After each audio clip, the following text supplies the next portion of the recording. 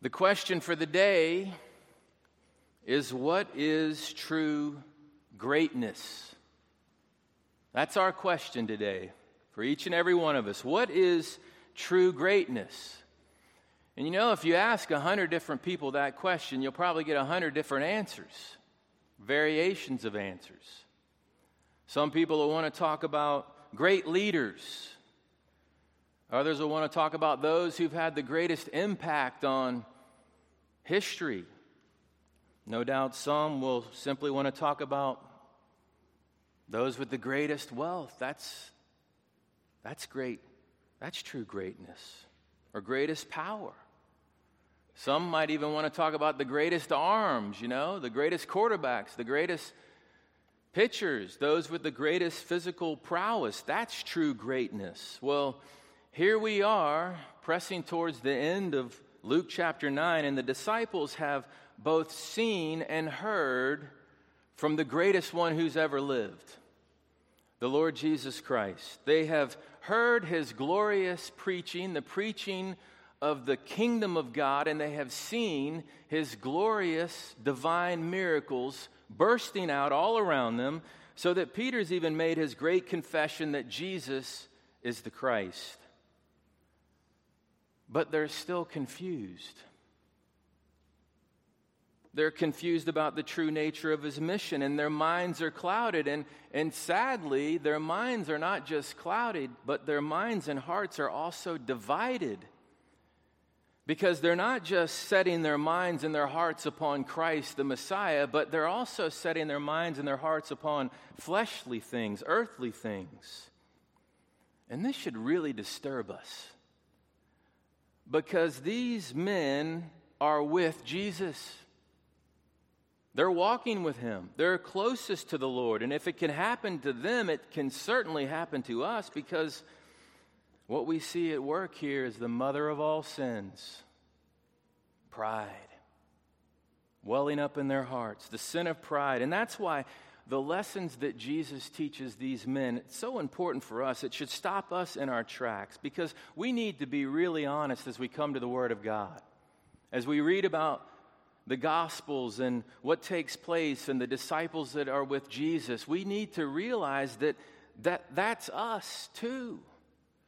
We so easily see ourselves there. We so easily are part of this fallen world, given over to pride, with divided minds and hearts.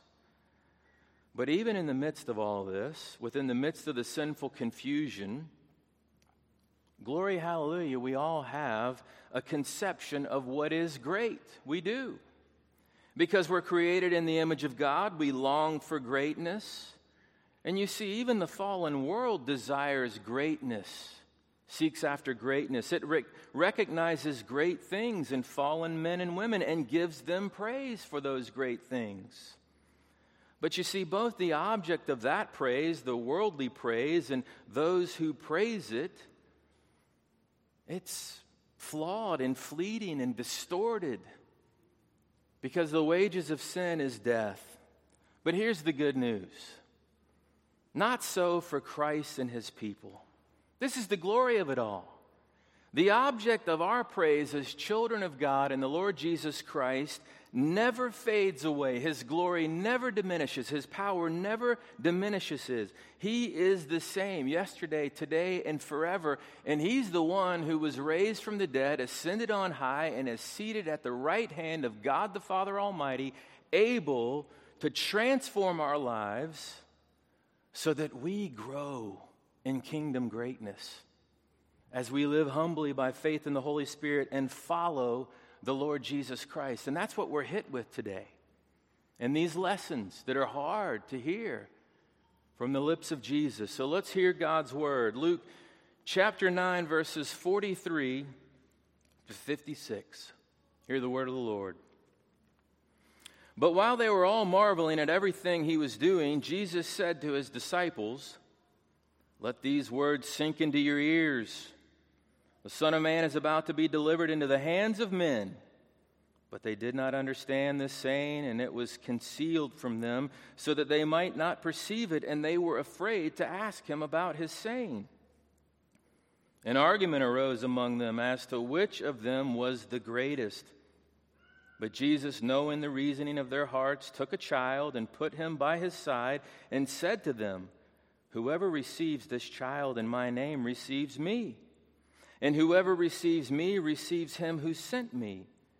For he who is least among you all is the one who is great." John answered, "Master, we saw someone casting out demons in your name, and we tried to stop him because he does not follow with us." But Jesus said to him, "Do not stop him, for the one who is not against you is for you." When the days drew near for him to be taken up, he set his face to go to Jerusalem. And he sent messengers ahead of him who went and entered a village of the Samaritans to make preparations for him. But the people did not receive him because his face was set towards Jerusalem. And when his disciples, James and John, saw it, they said, "Lord, do you want us to tell fire to come down from heaven and consume them?" And he turned and rebuked them, and they went on to another village. Thus far, the reading of God's word. May he write it upon our hearts and souls for all eternity. Well, that brings us to our very first main point this morning. True greatness is empowered by Christ and is his cross alone. True greatness is empowered by Christ and his cross alone. This must be one of the lowest points for the disciples up to this point as they're following Jesus. He's just told them that he's rapidly moving towards his passion, and they're arguing about who is the greatest among them. And they don't understand the nature of his mission. They don't understand that he's come forth as the Lamb of God to save sinners. They think that he's come just to pull down the Romans and to establish an earthly king. But what Jesus teaches them here about the nature of true discipleship, it's fundamental. It's what we need to learn too, that he's the Christ of God. He's the only way of salvation. It's only through his redemptive work and the application of that work that anybody can be recreated, to give praise to God, to come into the kingdom, to know the glory of a changed life and a changed heart, to know true greatness and to follow Jesus. You see, what Jesus is showing them is what Paul declared of himself and what is true of every disciple of Christ. We all need a personal confession that must be this: I've been crucified with Christ. It's no longer I who live, but Christ who lives in me. And the life I now live in the flesh, I live by faith in the Son of God who loved me and gave himself up for me.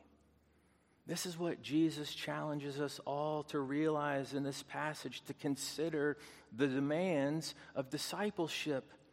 The true greatness is a life of humble faith and humble obedience, humbly embracing Christ and living a cross-centered life. It brings us to our knees so that we might follow Christ in true greatness. So without Christ, there's no salvation, there's no true greatness, there's no kingdom greatness. But in Christ, at the cross, that's the beginning. That's where we die to self and live in him by the power of his Spirit to go forth. And as we come alive to that, we come alive to humility. Humility is the starting point for those who cling to Christ and his cross. And that's the only way that it could be. Because of Adam and his fall into sin that plunged all of us into the brokenness of this human condition, there's only one way up, and that's through Jesus. As Paul writes in 1 Corinthians 15, "For as in Adam all die, so also in Christ shall all be made alive." So here we see and hear the call of Christ, the call of discipleship. Come to me, embrace the cross. It's the power for true greatness. Well, that brings us to our second main point this morning. True greatness embraces the path of humility, self-denial, and service. And that's what we see here in verses 46 to 48. what we see is that we need a daily dependency upon Jesus, which is like childlike faith, where we're humbled in our hearts and we cling to him alone. But sadly, what we see is these apostles arguing about which of them is the greatest. And this is crazy. I can't imagine it, but it happened over and over again. If you've read the Gospels, you know this isn't the only time that they're going to be arguing about this. I mean, think about it. They even had this same argument as they were traveling to the upper room. And so what did Jesus do when they got there? He washed their feet and said, if I, your Lord and Master, wash your feet and serve you as a servant, you do likewise. And then even from the upper room to the Garden of Gethsemane, they argued about who was the greatest. Imagine. Jesus is going to that place of pressing where he would sweat drops of blood, and they're arguing about who is the greatest. This seems absurd to us, but it reveals the ever-present reality of the sin of pride that we have, just like these disciples. Every day that we wake up, we have an inflated view of ourselves and a diminished view of God, and we must repent and turn away from it. So what does Jesus do, the master teacher, the Savior? Well, he gives words, and then he also gives an object lesson that's beautiful. He takes this child from the fringe who was seen of no real importance in both the culture and the conversation, because children in that day and age and in that culture, they were lower than slaves, and he brings that child right into the middle, right next to his side, that place of prominence. And he says, look at the child. If you receive him in my name, you receive me. And if you receive me, you receive my Father. He who is least among you, he who will serve, is greatest of all. What a picture. What a word. True greatness is illustrated here through this object lesson, that we're to humble ourselves as servants and serve those and receive those that the world views as having no value. That we would go to those who won't give us any social value or economic value, no status for being with them, and we will pour out our lives for them, receive them and serve them and love them and give them what they need just because they have need. True greatness. You know, this goes against the sinful thinking of the fallen world. And that's why Paul hits this so perfectly and beautifully in Philippians chapter 2, which church historians say is the most preached text in the history of the church. We're to follow after Christ. Hear what the Word of God tells us from Philippians 2. Do nothing from selfish ambition or conceit, but in humility count others more significant than yourselves. Let each of you look not only to his own interest, but also to the interest of others. Have this mind among yourselves, which is yours in Christ Jesus, who, though he was in the form of God, did not count equality with God a thing to be grasped, but emptied himself by taking the form of a servant, being born in the likeness of men, and being found in human form, he humbled himself by becoming obedient to the point of death, even death on a cross. What a picture of the greatest servant who calls us to follow him and to embrace the cross and to grow more and more in humility. And when we grow more and more in humility and we look more and more to the Lord Jesus Christ, we will grow more and more in self-denial. We'll be about that spiritual battle of putting off the old man and the old appetites and the old ways, and putting on the Lord Jesus Christ by choking out sin and filling up our lives and hearts upon the promises of God.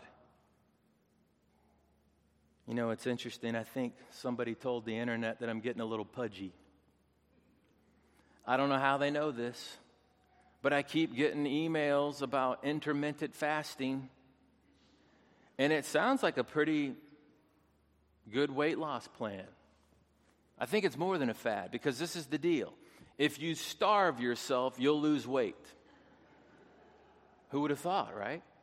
And it goes like this. There are 24 hours in the day, so you will fast for at least 20 of those, and then you can gorge yourself for 4 hours, and you'll lose weight.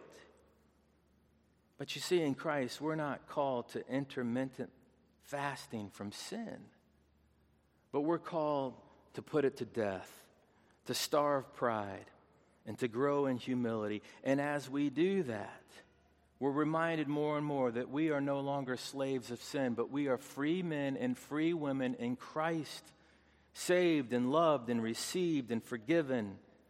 So let's examine our hearts and identify the areas where we have clung to our own desires and surrender them up to God and seek His face and call upon the Lord to give us a spirit that we would grow in humility, embracing Christ and His calling. Because as we do that, individually and collectively, we will grow more and more in the image of Jesus as servants. Every Christian is a deacon.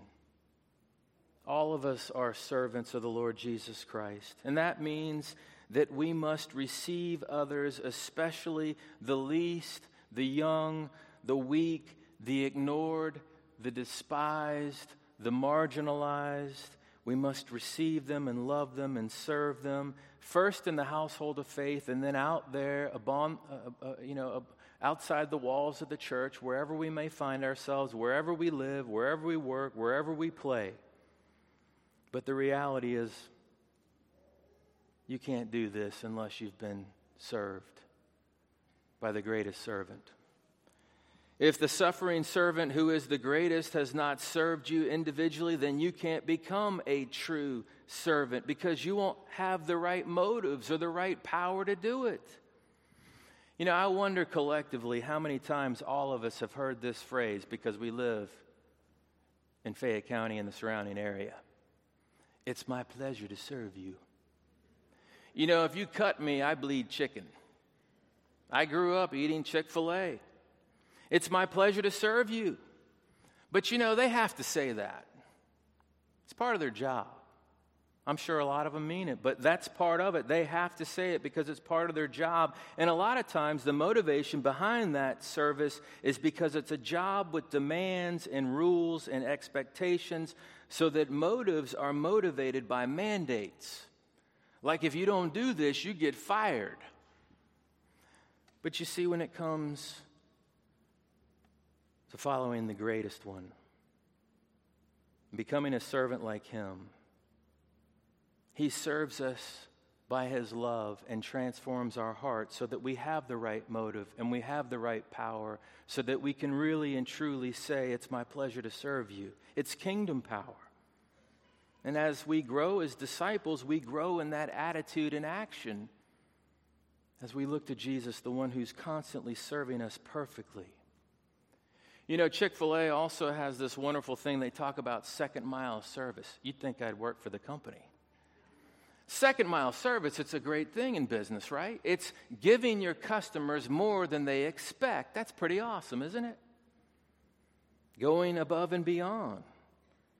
Well, Jesus Christ humbled Himself by becoming obedient to the point of death, even death upon the cross. So I wonder, what do you call that kind of service?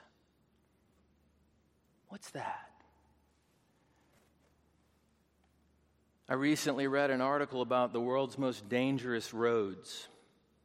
And one of the most dangerous is in Brazil. And it's actually called the Rodovia da Morte, the highway of death. Who in the world would drive on the highway of death? But that's the road that Jesus took for us in Christ to serve us, traveling all the way from heaven to earth to hell, to go to the cross, to suffer and die for our sins, to take all of God the Father's perfect wrath against ungodliness and remove it and save us. Nobody's ever served anybody like Jesus has served you and me. Nobody will ever serve you like Jesus has served His bride. And when we get that into our heads and into our hearts by the Holy Spirit, we will deny self, we will embrace the cross, we will become more humble, and we will serve. That's the gospel power. So kingdom greatness in Christ, it embraces serving others out of living faith so that we feed upon Christ and our hearts are nourished. Do you realize that you don't just nourish your heart and soul when you read God's word, but also when you do God's word? That's what Jesus said when the men came back from finding food, to that Samaritan village, and there was Jesus talking to that woman at the well. And they're like, Jesus, we got food. That's why we left. Come on, eat some food. And what does he say? I have food to eat that you know not. The food I eat is to do the will of my heavenly Father. When you do God's word, you feed your soul. You're nourished. So let's actively seek opportunities to love and serve others and to display kindness, compassion, generosity. So how are we going to show this tangibly? How can we show this receiving love tangibly? Well, think about it. Jesus received us and brought us into his family and gave us table fellowship and the joys of friendship and fellowship. So that's a great way to do it. To receive others and bring them into your family and show them friendship and fellowship. One of the greatest examples of this humble service and love received was experienced by Rosaria Champagne Butterfield. That's a cool name, don't you think? Rosaria Champagne Butterfield. She was a committed lesbian who absolutely rejected Christianity, but she had a problem. She had a pesky neighbor who loved the Lord, a pastor, and he and his wife just kept inviting her over and serving her meals and enjoying fellowship with her. And you know what happens when people eat and drink together and hang out together? Well, they become friends. And then before you know it, they were talking about deep things, gospel things, heart things. And God used that fellowship, that receiving, to melt her hard heart. And she came in to Christ. And today she's a pastor's wife, I believe, living in North Carolina, doing wonderful things. But you know what? Such relationships, they almost never come about through aggressive force. But God's mysterious, providential workings brings them about. So I ask the question for you and I, brothers and sisters, will we be willing and able and ready to make the most of them in love? When something wild like that happens in our lives and we have the opportunity to receive and show hospitality. Well, what we see on the news and in the streets in this so-called culture war that we're in the midst of, this isn't where we really live. It's happening out there, and we got the wages of spin going on with the news. It's bad, I get that. But the stuff of life is taking place in your neighborhoods, in your backyard, at the pool, at your kids' sporting events, at your workplace where you go to work with the same people for maybe 10 or 20 years. And that's where the action is. That's where you can receive and serve and love. And God does amazing things when we show love and hospitality. And to do this, brothers and sisters, we must resist the temptation of worldly recognition, power, and factionalism. And that's our next thought this morning. True greatness resists the temptation of worldly recognition, power, and factionalism. And that's what we see in verses 49 and 50 as these stories just unfold one after the next.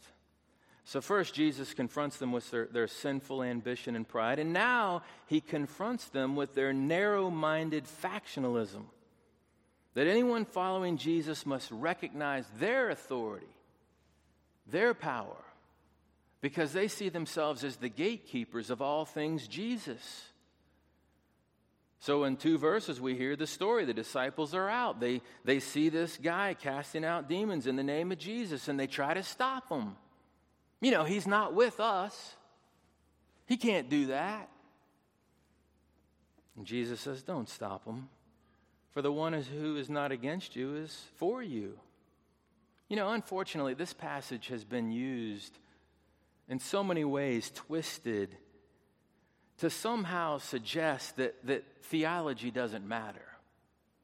That there should never be any breaking of unity over doctrine. And that's not the case. Because there are the essential truths of the Christian faith, the core elements of salvation that we absolutely must break over. If people deny that Jesus is not the Son of God or there is no resurrection, they're not part of the Christian fellowship.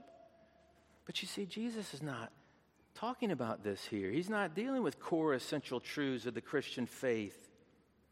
What he's dealing with is the disciples' sin of factionalism and a party spirit. Rejecting others because they're not coming in under their authority and doing it their way. Don't we see this plaguing the church even today? It really is all around. At the larger level, denominational dominance, and at a smaller level, and cliques in the church, battling parachurch organizations, even small group cliques where there's factionalism, where there's a narrow-mindedness. When I entered into ministry, I had a pastor buddy of mine say, Tim, some of the biggest dumpster fires in the church will be started in a small group. And I was like, no way. Small group, they're small. Nothing bad happens there, right? But you only need 2 Christians to start a dumpster fire, right? So we need to see the reality of this. The church is plagued by this sin, factionalism, a party spirit. See, kingdom greatness in Christ resists the temptation of worldly recognition that feeds the flesh, that seeks for power and recognition through division. So I ask us all, brothers and sisters, let's examine our hearts and our motives and resist the allure of seeking recognition from others and resist the temptation to battle over things that don't even matter in the big picture. We do take doctrine seriously here at Carriage Lane, and we should. But we need to be careful to not disparage other Christ-exalting, Bible-preaching churches who might have some differences with us that don't matter to salvation or the church or eternity. When Rome was on fire because of Nero persecuting the church, burning the city, the oneness of the body of Christ and the confession that Jesus is Lord, that's what really mattered. Nothing else. Well, that brings us to our final thought this morning that we see in verses 51 to 56. True greatness responds to rejection with mercy. True greatness responds to rejection with mercy. So here we see James and John, the sons of thunder, and their words really do expose what is in their hearts. It's pretty scary, isn't it? Instead of being so filled with the experience of God's grace and mercy poured out upon them and the gift of Christ, the greatest one, their Savior right there with them, they want to call down fire, be agents of the law without gospel. You see, what's happening is Jesus is headed to Jerusalem. He has to go through the Samaritan village. He's headed to the cross, sends word to go forth, and they hear that a Jew who is the Messiah is headed to Jerusalem, and they reject him and they don't receive him. And this absolutely fires up James and John, and we have to remember the story about why the Samaritans are who they are and why the Jews don't like them, why they don't like each other. You see, the Samaritans didn't believe that Jerusalem was the place for right worship. They believed that was Mount Gerizim and Mount Ebal in the north. And we have to go all the way back to the exile to understand where they came from and why it's such a big deal. So when God handed his people over to the Assyrians and the Babylonians for their sin and their rebellion, the curse of exile. They were ripped out of the land. Those who were left behind were the least, the poor, the nobodies, who were just there to tend the crops.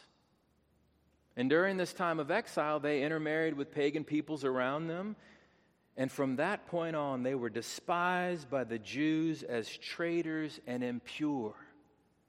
There's bigotry here. There's hatred here for them. And the Samaritans were treated harshly by the Jews, and they didn't like them.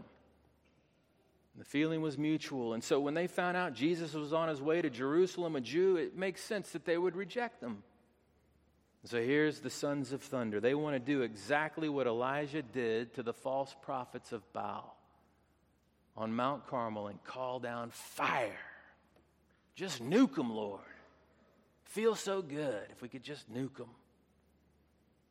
But you see, again, they misunderstand Jesus' messianic mission.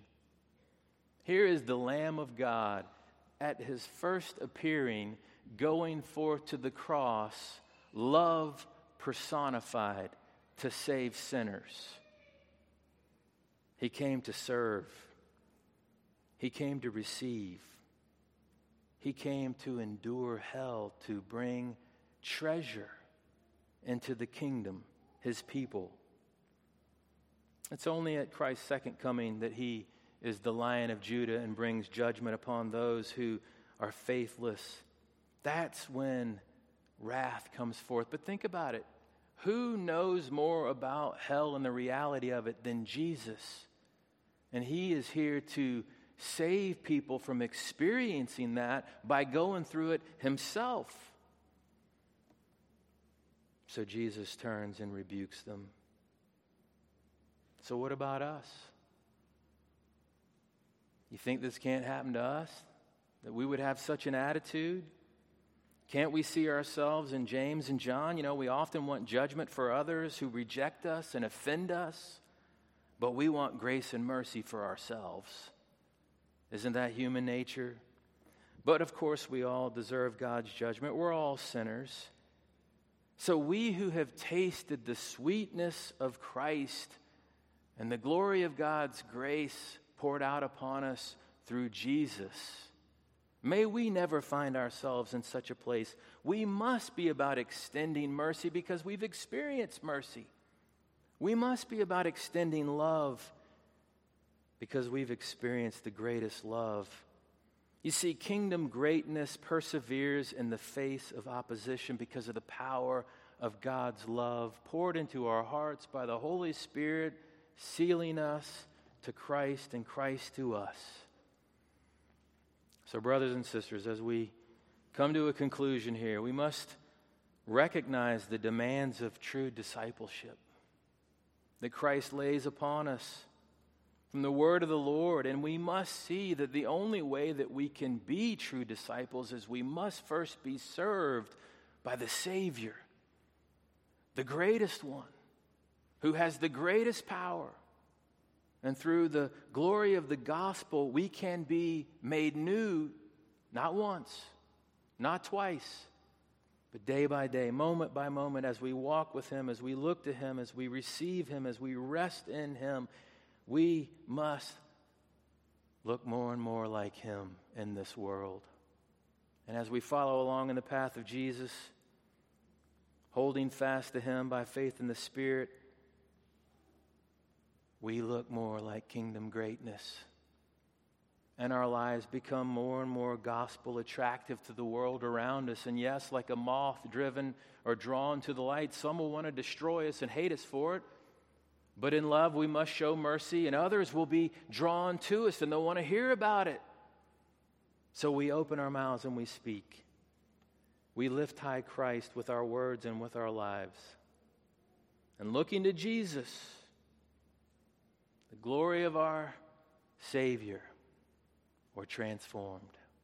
May that be our prayer today and every day, that we would shine more and more, that we would be on the path of growing in kingdom greatness. Amen. Let's pray. Oh Lord Almighty, we thank you for salvation. We thank you, Lord Jesus, that you've shown us the glory of your ministry, that you came forth as a servant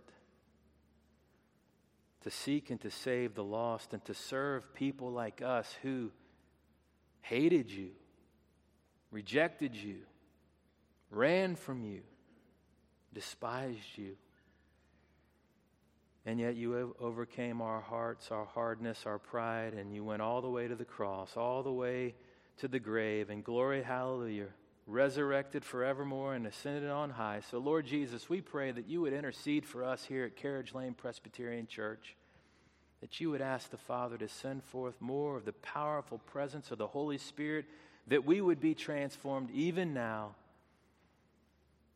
that our lives, not just today, but tomorrow, would be a sermon to the watching world of what it means to humbly follow the Savior and to grow in kingdom greatness to the praise of your glorious grace.